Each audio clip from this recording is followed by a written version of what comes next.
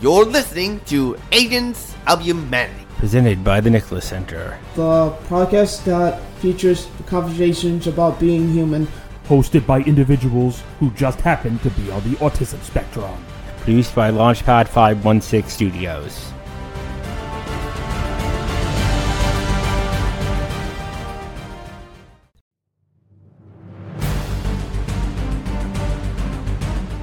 Welcome to Agents of Humanity, presented by the Nicholas Center and produced by Launchpad 516 Studios. New episodes will be available every 2 weeks on all of your favorite podcast platforms. Join us for each episode as our hosts, who just happen to be on the autism spectrum, talk about everyday life as a human. Sometimes we'll interview very special people, and sometimes we will have conversations between us. In the end, we'll always ask the question, how do you make the world a better place? And become your own Agent of Humanity!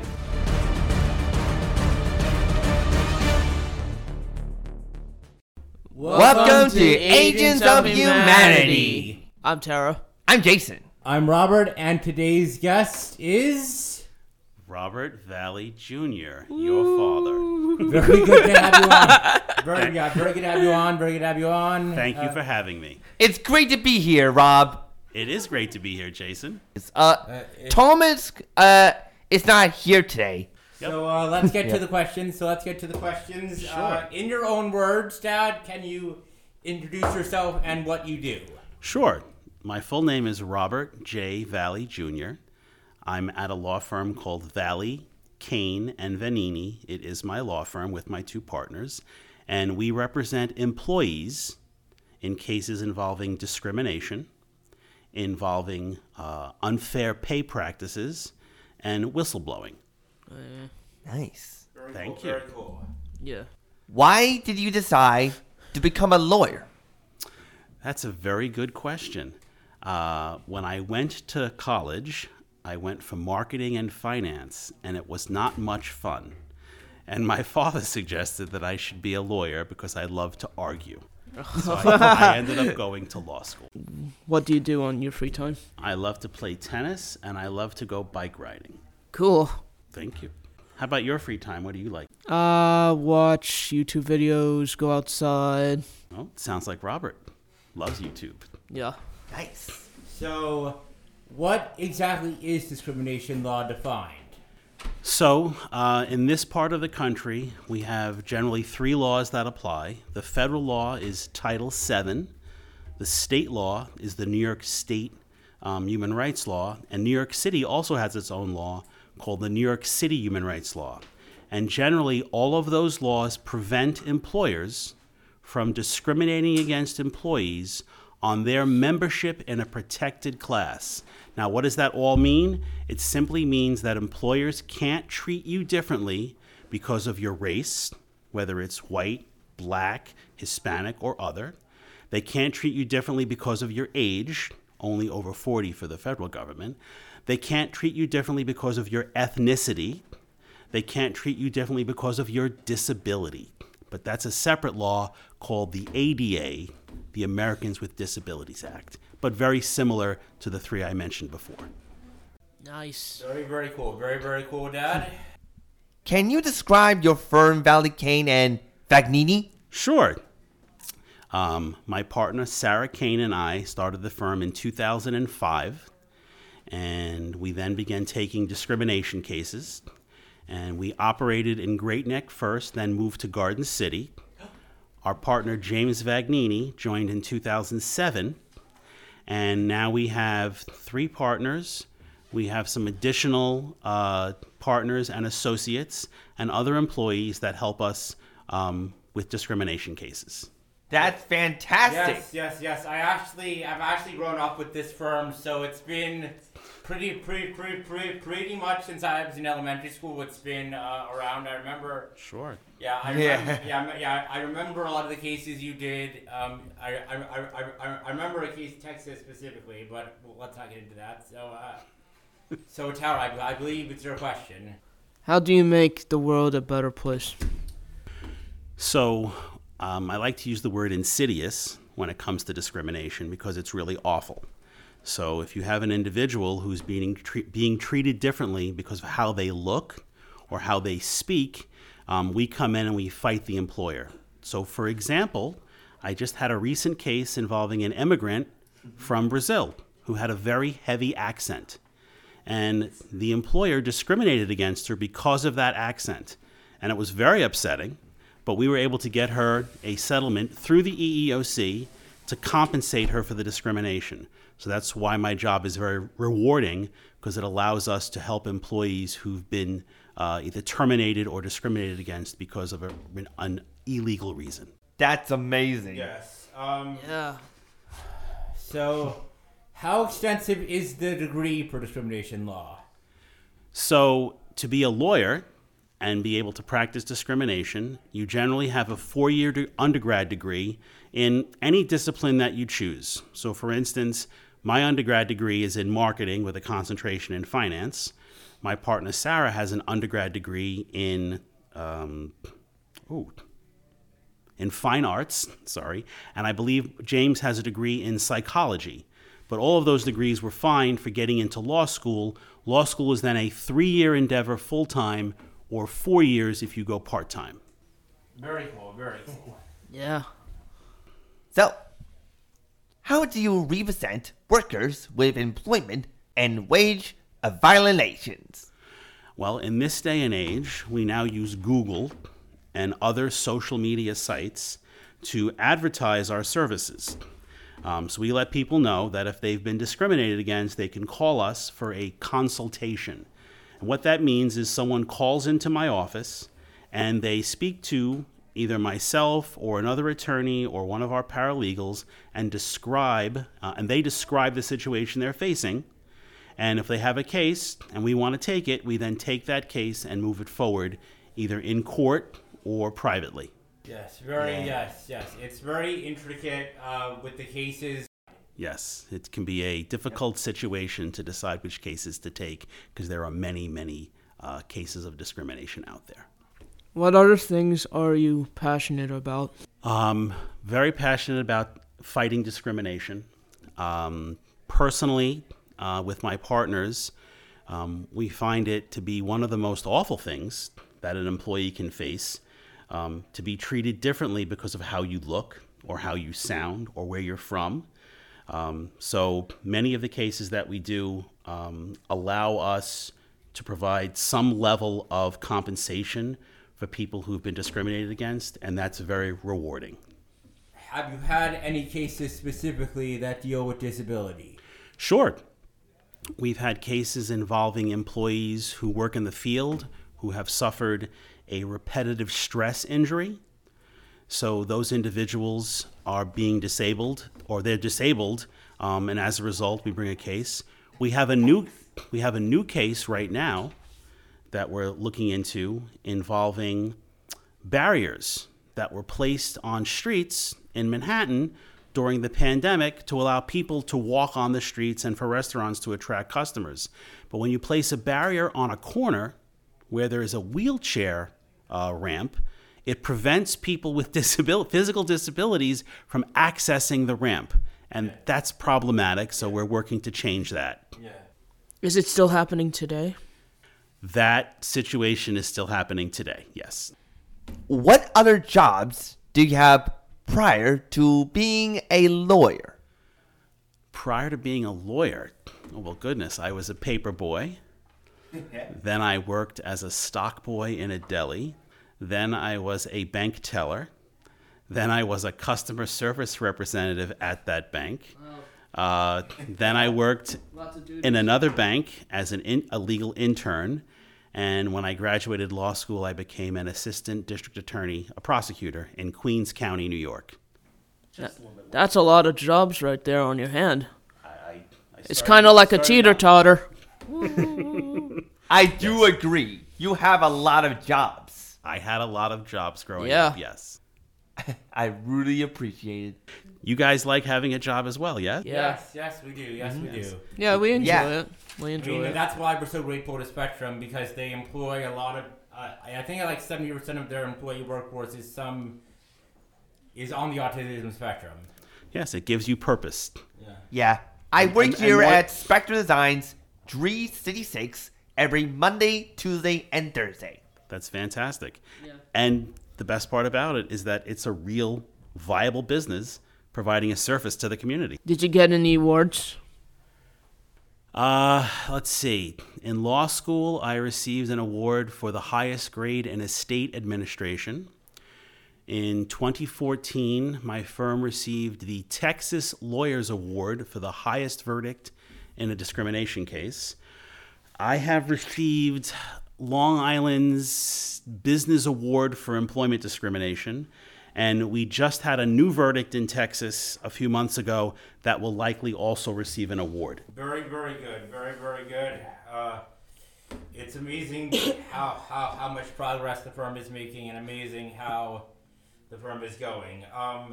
This ties back into the question Jason asked last. For your time in Queens, what is the prosecution process for the conviction of homicides and other crimes? So generally, you have a complainant, except in a homicide, that person is deceased, and they will bring a claim either through the police department or to the DA's office, most likely through the police department. An individual is arrested, and then the DA's office decides if they're going to prosecute that person. They will figure out what crime to charge, and then the case proceeds through the court system in a process called discovery. There are motions, decisions are made about what evidence is admissible, and if there is not a plea bargain with a defendant, that case will eventually go to trial, where a jury is picked, evidence is presented to that jury by both sides, and a verdict is rendered. Very cool, very cool. So cool. Thank you. It was a good job. I enjoyed that job. You're welcome. All right, Jason, I think you're up now. Okay. What's your next question, batter up? Okay. Can you describe the types of law? Law in general? Law in general. So we have something that came from England. It's called the common law, and it's not written down, meaning so it's not codified in a code, but it's general law, right? So if I were to take your phone, right, that would be theft. That would violate the common law, right? If I were to hit someone, that would violate the common law. So generally, we have all of these laws that existed, or rules, and we've eventually codified them. So in New York State, we have the penal law, which is the criminal law. We have the New York State human rights law, which prevents discrimination. We have the New York labor law, which deals with employees and employers. We have business corporations law that deals with corporations. And there are many, many other that we will not discuss today because it would take a long time. Yes. I enjoyed law school immensely. I learned an awful lot about the laws there, and I felt that I was probably the smartest I ever was when I was in law school, when I was cramming for the bar exam. Yes. Cramming means studying for a very big test. To become a lawyer, you have to pass something called a bar exam. I see. Yep. You look smart. Oh, Jason. Okay, Jason, okay. Looks can be deceiving, Jason, but thank you for that compliment. That was very nice of you. That's his You look comedy smart hour. as well. So, That's his comedy hour. What is the best part of your job? The best part of my job is providing compensation to people who've been injured.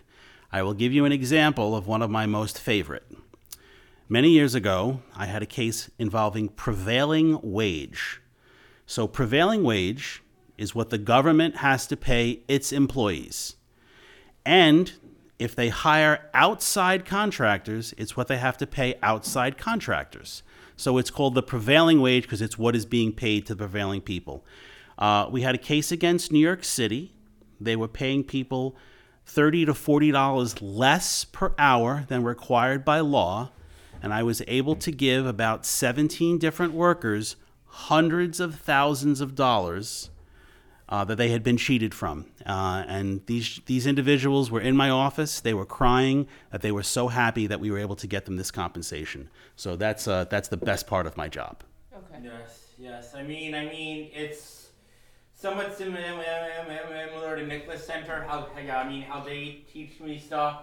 Because before I was hired, I was very anxious, but the Nicholas Center came up with like coping strategies and stuff to help me get hired. And I remember that day specifically. I think it was May. It was during the pandemic. Actually, we just came back to work, and Dave came in and said that you are officially going to be hired. That is a really good story, Robert. So you remember that day. I remember that day. Yeah. I do agree. Yeah.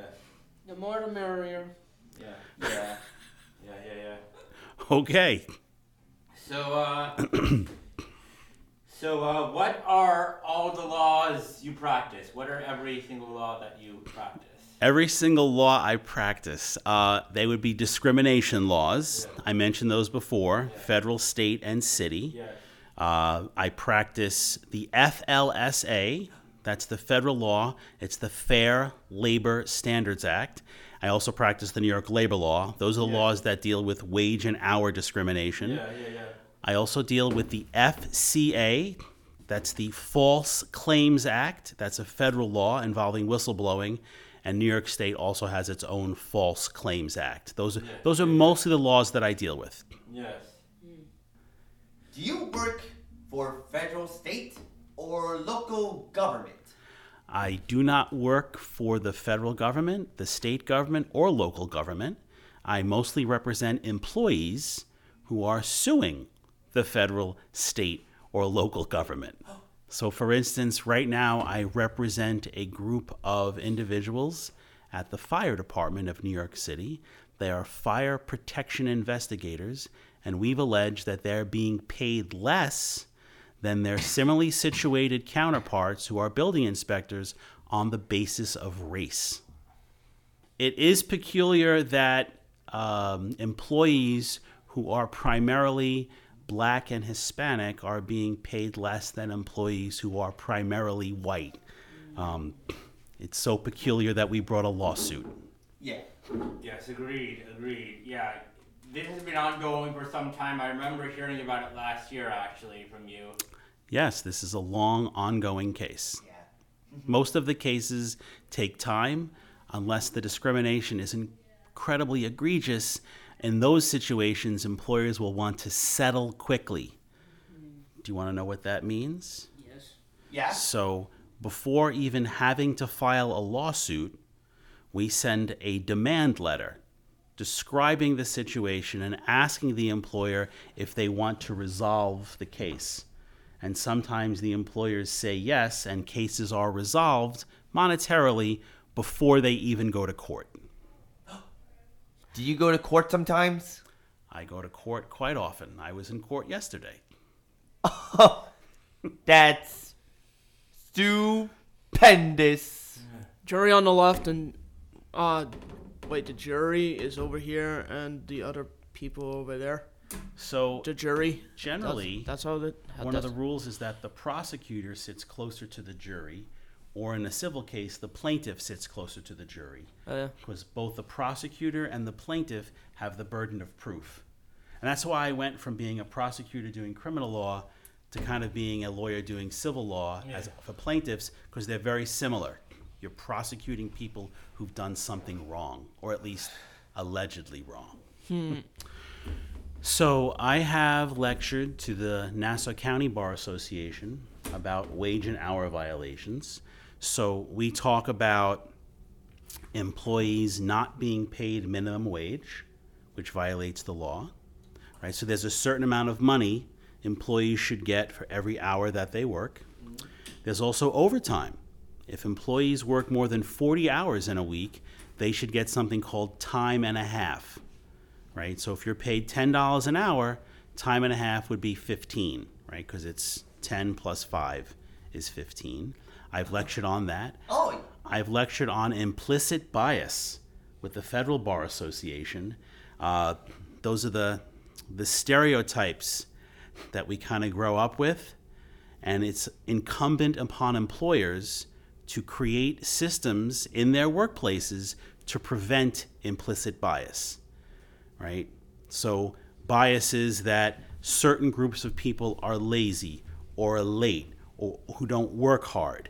If you believe those things as an employer, then it allows you to kind of justify the discrimination, and we have to work hard to overcome those.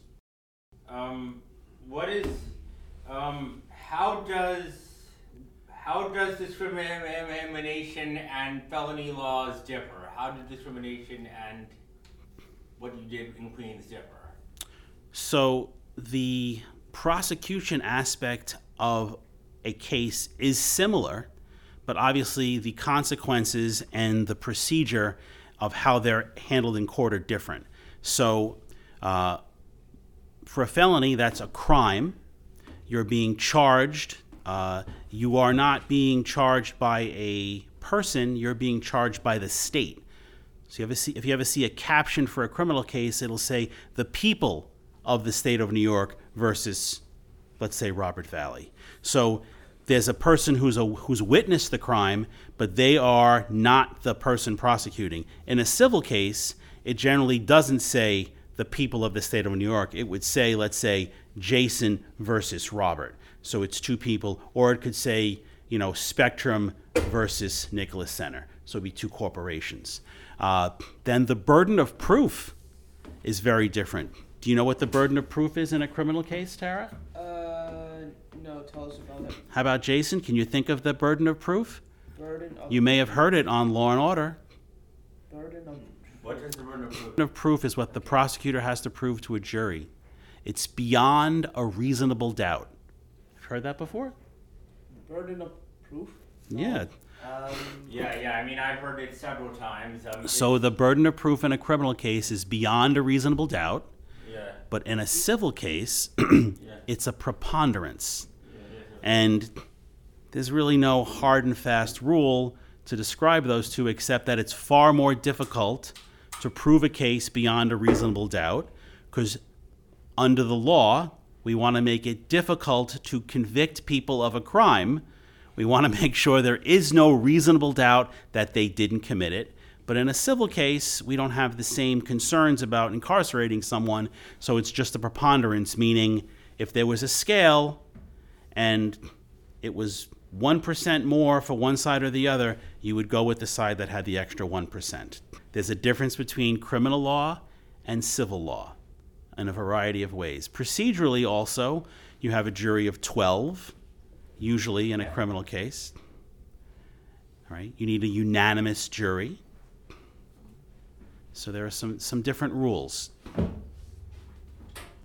Yes, it's very, very interesting indeed. For What it, ideas did you come up with at the firm to make it run smoothly logistically? okay, Or, so streamline it? so one of the first things that we've done is we have a receptionist who answers the phone and schedules all our appointments. For that week, every intake that comes in comes to one attorney, so that kind of streamlines the intake process. And then we have a Google-based email and calendar system, so everything is on my phone and accessible. We have a server that holds all our data, right, all our computer data, and we have a cloud, and it's a cloud-based system, so we can access it when we're on the road. That's how we've streamlined our office. Sweet. Yes. Yes. I believe we've done this in the Nicholas Center. You In have. terms of how classes are scheduled, groups are how participants put into groups. What did you do during the pandemic regarding the Nicholas Center? The pandemic was very interesting because at first it was just me and Kyle and Spectrum Suds, but as you know, the world opened up more. There were different things done. We did a lot of Zooms at the law firm during the pandemic. I think we did the same too. Still do it to a certain extent. Okay. Yeah. To a certain extent, not as many as we did, but still do it to a certain extent. How Yeah. do you feel about Zoom? It's good. We feel that it could be a really good tool to communicate with people when we can't actually see them. I would have to agree. Yeah, during bad weather we can just communicate with them. Yeah. We did a number of hearings and trials via Zoom during the pandemic. Yeah. And it was surprisingly efficient. Yeah, Zoom is a good place. Yeah. Because, Well, Microsoft Teams. We don't want to discriminate against Microsoft. yeah, that's right. Mm-hmm. Yeah, I remember that COVID-19 started way back in 2020 that we've been doing the Zoom calls. Yeah, right around February, March. Yeah. So. Yeah. It's not easy staying home. Actually, we also, speaking of Zoom, we also done podcasts via Zoom, a couple episodes of the podcast. Oh, via okay. Zoom, too. Yep. We did Dave Thompson who lives in Nashville. We did an Albany Westchester officer Eric, Chief Eric. Let's call him now. Yeah. Chief Eric of Westchester. We had Plantero in here. That's right. Named Marvin. Yeah, Yes. Marvin. You guys have an office in Westchester now, correct? Yeah. Yeah. And I will say this: how does the Zoom? How does the trial dynamics differ between Zoom and versus in person? So, to do a Zoom trial requires another level of preparation. So, for instance, all of your exhibits for both sides have to be presented to the judge and a court reporter prior to the trial, and have to be either admitted or objected to. But the digital copy has to be available because the judge or the hearing officer is going to put that up on the screen for the witness to see. In a normal trial, you would hold on to your exhibits and just present them to the witness, but you can't do that during Zoom. In addition, obviously,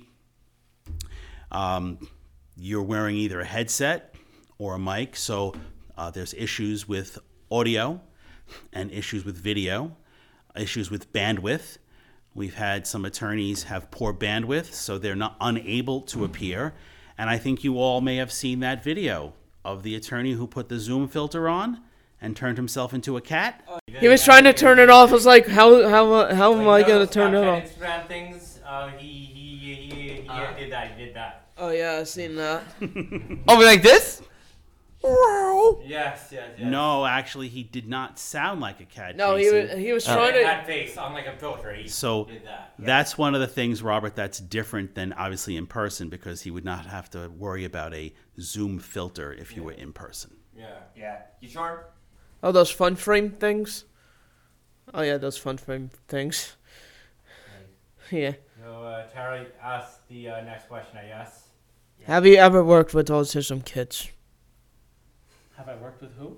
Have you worked with autism kids as they enter in the office or something? Had any cases involving people with autism? Yeah, that's what I meant. Sorry. So I haven't had any People with autism. Sure. That's what I meant. Sorry. So I haven't had any employment cases, so to speak, with...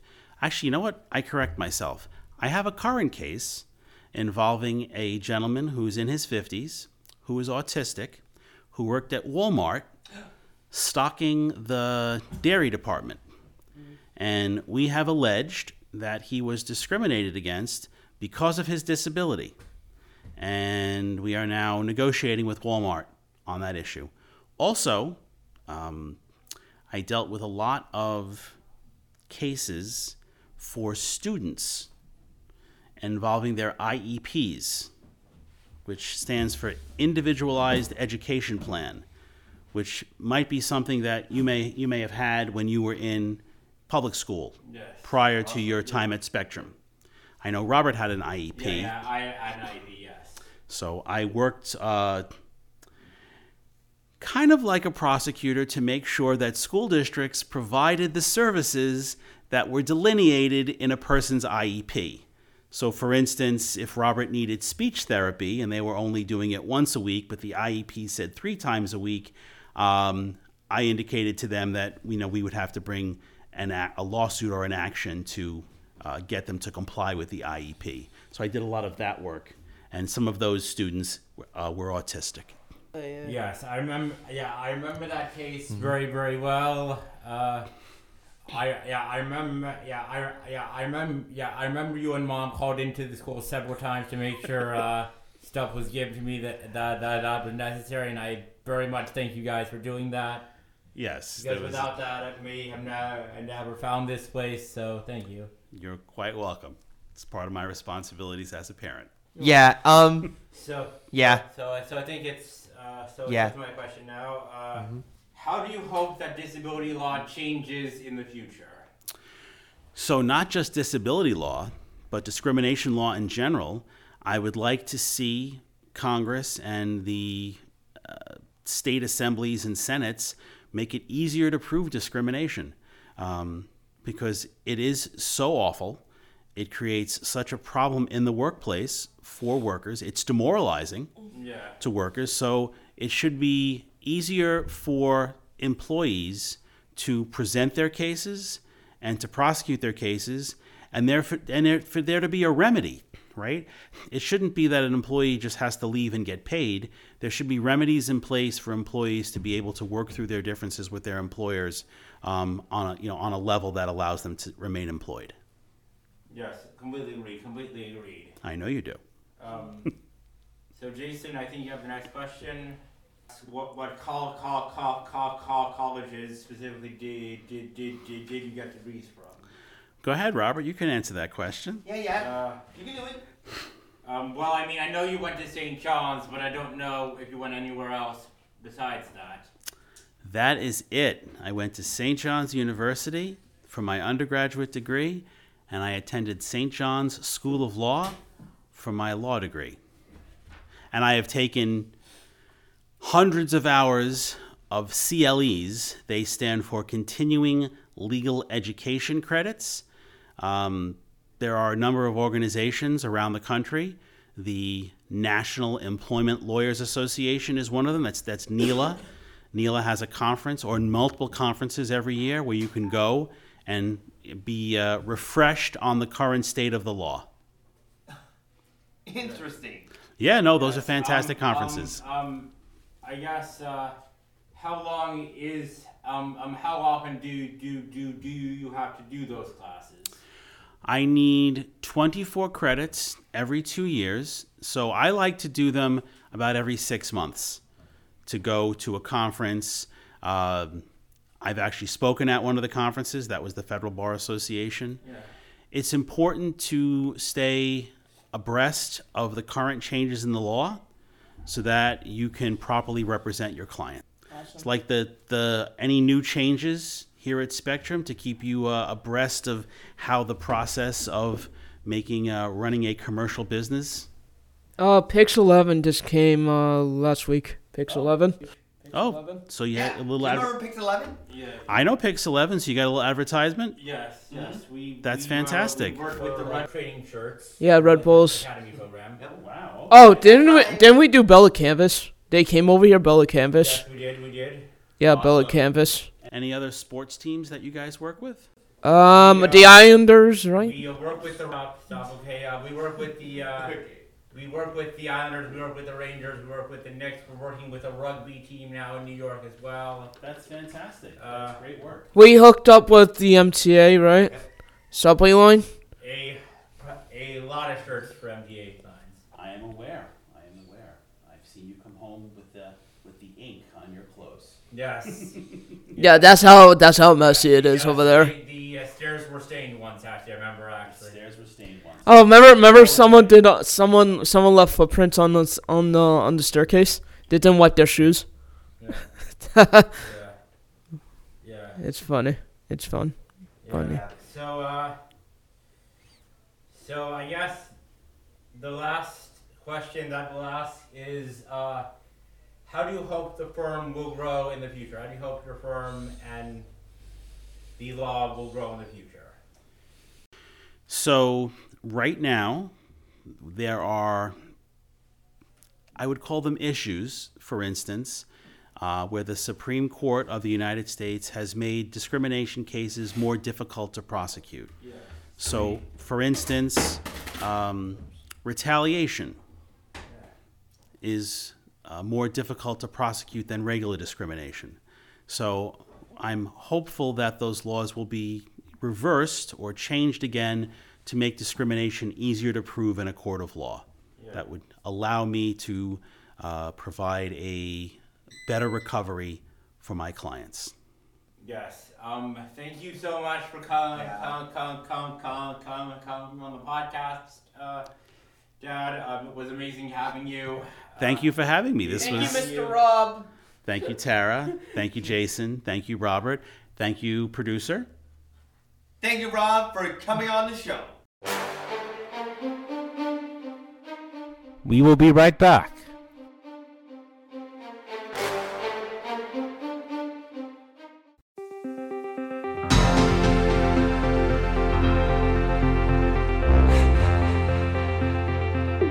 This is George, Fred, and Jason, the co-leaders of Speak, interrupting to say that we hope you're enjoying this episode, but please make sure to check out our new show, The Speak Podcast, another great show produced by Launchpad 516 Studios.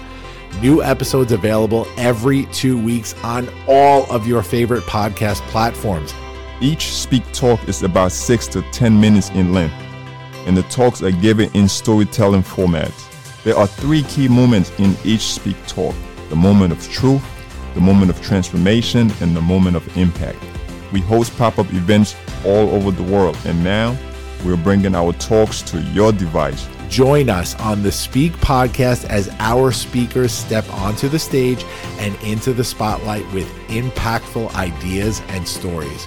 We'll let you get back to the show you were listening to, another great podcast from Launchpad 516 Studios. You're listening to Agents of Humanity, presented by the Nicholas Center and produced by Launchpad 516 Studios. So today, as a follow-up to the conversation we had with my father, Robert Valli Jr., we'll be talking more in depth about discrimination, what it entails, how we can mitigate it, and how discrimination makes us personally feel. As the first comment of this conversation, I will say I believe that discrimination, no matter who it happens to, no matter what race, creed, sex, country of origin you are, I believe discrimination is always wrong. I think discrimination is bad thing because it's not good to bully people because of how they look or their abilities. Some people think it's okay to discriminate against people who are different than them, but it's not. We shouldn't make fun of them. Once I understood fully what my father does for a job, I had nothing but respect for him because he fights every single day for people like me. It's actually getting even busier now. There's a case that he has that could, I can't give the details of it, but it could potentially net him and his firm well over $1 million this year. So I'm very happy with what he's doing. One way I think we can help prevent discrimination in schools in particular is have anti-bullying laws for schools, where if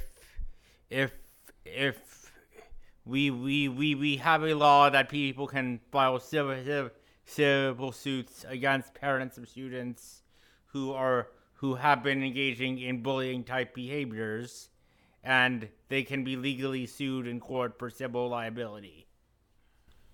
Laws can help people follow them and help protect individuals. Robert, what laws make you feel safe?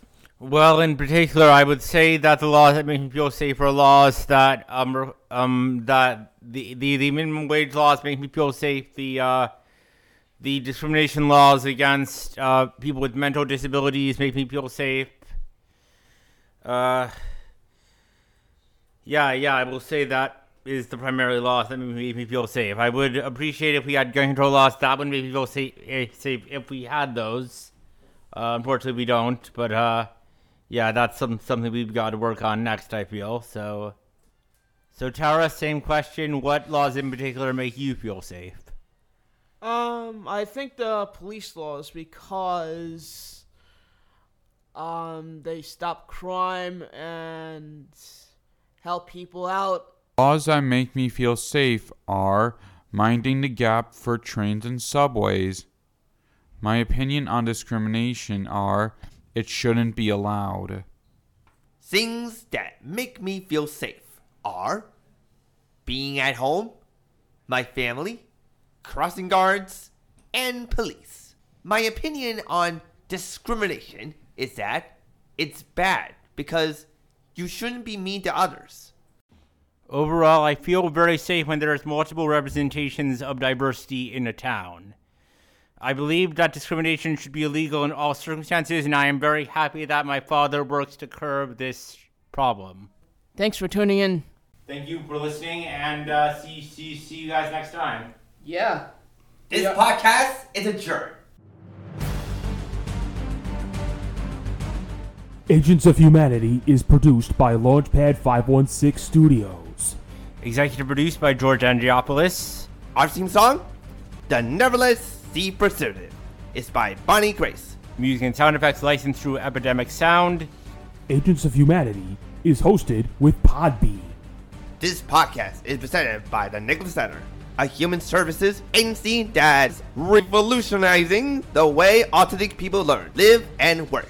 Make sure to subscribe to this feed wherever podcasts are available and leave us a 5-star review on Apple Podcasts while you're at it. Follow the Nicholas Center at the Nicholas Center on Facebook, at Nicholas Center on Instagram, and at Nicholas-Center on LinkedIn.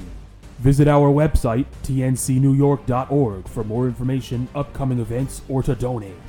Please make sure to follow all the great podcasts produced by Launchpad 516 Studios.